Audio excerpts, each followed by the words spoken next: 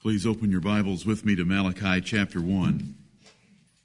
It is a blessed and terrifying privilege to lead you in worship this morning. Malachi chapter 1, it was a preparatory chapter for you to read last evening. We read it last evening in our special assembly. I want the 14th verse. I don't want you to ever forget the 14th verse. Things are remembered by repetition. Malachi 1:14, but cursed be the deceiver, which hath in his flock a male, and voweth and sacrificeth unto the Lord a corrupt thing. For I am a great king, saith the Lord of hosts, and my name is dreadful among the heathen. Amen. Amen and amen. The 13th verse tells us that these Jews, you would think sufficiently punished by 70 years in Babylon, would have come back to Jerusalem to worship with fervent and zealous hearts. But instead, they needed the prophets Haggai and Zechariah to stir them up to rebuild the temple. And once it was rebuilt, the priests became slack in executing their office, and the people followed them as people do, so that men who do not take heed to themselves or to the doctrine lose themselves and their hearers. And so these people were lost and needed the prophet Malachi to stir them up. And the description is given in the 13th verse that they were bringing that which was torn and the lame and the sick for their sacrifices.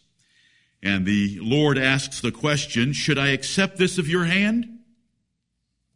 No, it's unacceptable. Right. And anything less than your best is unacceptable. Right.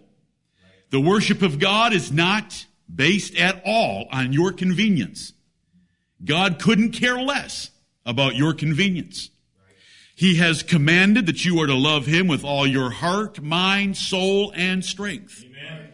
Your life is not your own. He created you and He bought you by the precious blood of His Son. You are His. And so we have this warning here in the 14th verse. And it's like a thunderclap from the Word of God. Cursed be the deceiver. Now we're dealing with the professors of the Lord's religion. And they're bringing sacrifices. They're coming into His house. They're sitting in their pews. But they have made a profession that Jesus is the Son of God. They've made a profession by baptism that they are burying their old man and the sins of their old man to rise, to walk in newness of life. They've made a vow that they're going to serve the Lord. And they bring less than their best. They make a choice for their convenience. And the God of heaven puts a curse upon them. Examine your lives. If there's curses in your lives of any kind, ask yourself where you have compromised the worship of God. Cursed be the deceiver. The man is a liar who says that he loves God. The woman is a liar who says that she loves God and His Son Jesus Christ, who does not give them the very best that they are able. This is not a matter of liberty. You do not have liberties when it comes to the worship of God. Right. Cursed be the deceiver, which hath in his flock a male. That was required. When you made a free will offering to the God of the Bible, you had to bring a male without blemish. It's in the writing of the books of Moses. And so he makes a vow, and he's got in his flock a male. And the implication here is that it's a male without blemish, a proper sacrifice to be made, but he doesn't bring it. He brings a corrupt thing. And the corrupt things were described in the 13th verse. They were lame, they were sick, and they were torn. They were the ones that he could give conveniently. They were the ones that wouldn't cost him quite as much because they had lost their market value. They were subpar. But do you know what the Bible calls that? Do you know what the Lord calls that in His thunderclap of Malachi chapter 1? It's a corrupt thing. For I am a great king. I'm not saying that about the Lord. He is saying that Himself about Himself. That's right. He is a great king, and he deserves better than that. The first commandment is his right, because he's God and we are his creatures, that thou shalt love the Lord thy God with all thy heart, with all thy mind, with all thy strength. And if you don't give him that, he counts you his enemy. If you play with the world and get excited about the things of the world and let the world encroach upon your worship of him, he counts you a spiritual adulterer or adulteress. This is the word of the Lord. We're going to be sober this morning, and yet we're going to be very thankful for the kingdom that God has given us. Amen. But I, with my life as his ambassador, am not going to play with having his kingdom. We are going to give him our best. I am a great king, saith the Lord of hosts, and my name is dreadful among the heathen. It's a shame that Gentiles have worshiped God better than the Jews, whom God had favored above all nations on the earth with so many precious natural and spiritual blessings. Right. And that's the purpose of the whole verse. I hope you could now explain this to your children, and you can explain it to yourselves as to why you have a curse in your life, or curses in your life. It's not difficult. My desire this day is that those who have deceived the Lord, no one has ever deceived the Lord, right. But those who look like they're deceivers by making a profession and not giving him the best will come under the conviction of this passage. I hope that we will all be stirred up this day to be more like David, and that the kingdom of God will become so exceedingly important to us that words like exceeding magnifical, and the house is not for man, but for the Lord. Our worship today is for the Lord. Right. There is a secondary purpose of us coming together for one another, but primarily it's for the Lord. That we want to make it great. That we will never be content in our homes without exalting the house of God first. Right. Like David sat in his house and said, this isn't fair that I have this permanent palace built for me. When the Lord's being worshiped in a tent, I will make him a house. And that's the spirit that we want to have. We want to make this house glorious today in all that we do. And I pray that we will do that. But cursed be the deceiver, which hath in his flock a male, and voweth and sacrificeth unto the Lord a corrupt thing. For I am a great king, saith the Lord of hosts, and my name is dreadful among the heathen. Right.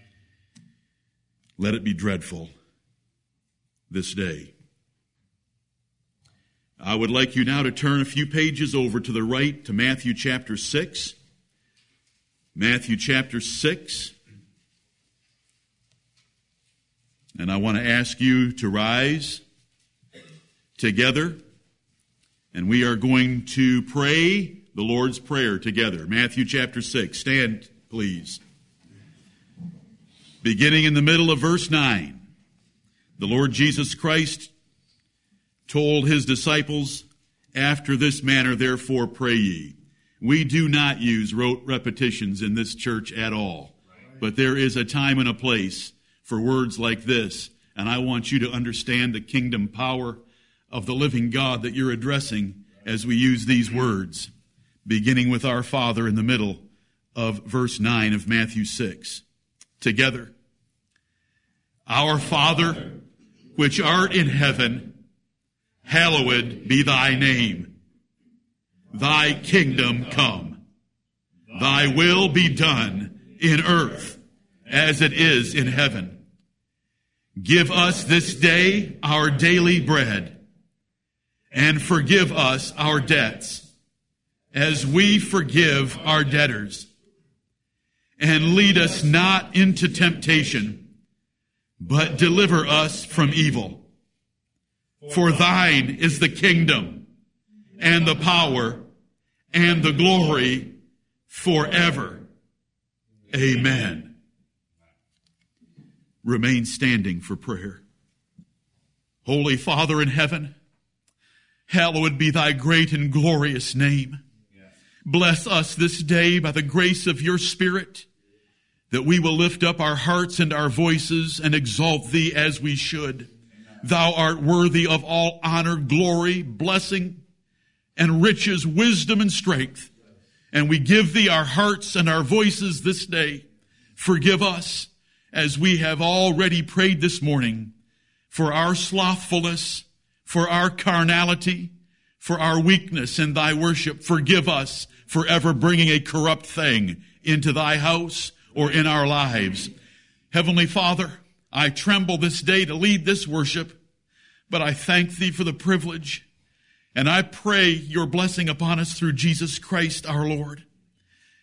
Heavenly Father, we thank you for the kingdom that we have now, and we pray thy kingdom come. We look forward to that heavenly, everlasting kingdom of the Lord and Savior Jesus Christ, and we thank thee that by the promise of Scripture, you will order an abundant entrance to be provided for those that bring forth much fruit in their lives. Let us bring forth the fruit that the Jews would not give thee. Let this vineyard in this place this day bring great delight to thy soul. For thine is the kingdom, and thine is the power, and thine is the glory, O Lord. Be with us in this assembly. Yes. Heavenly Father, we're thankful that you created us, amen, that we might know thee. We're thankful that you saved us, that we might know thee better. Yea, that we might be the sons of God. Yea, that we might have thy Spirit crying within our hearts. Abba, Father. We thank thee, O Lord God, our Father. Be with us now. Lead us and direct us. Guide our every thought. Our trust is in thee. Through Jesus Christ our Lord. Amen. Amen. You may be seated.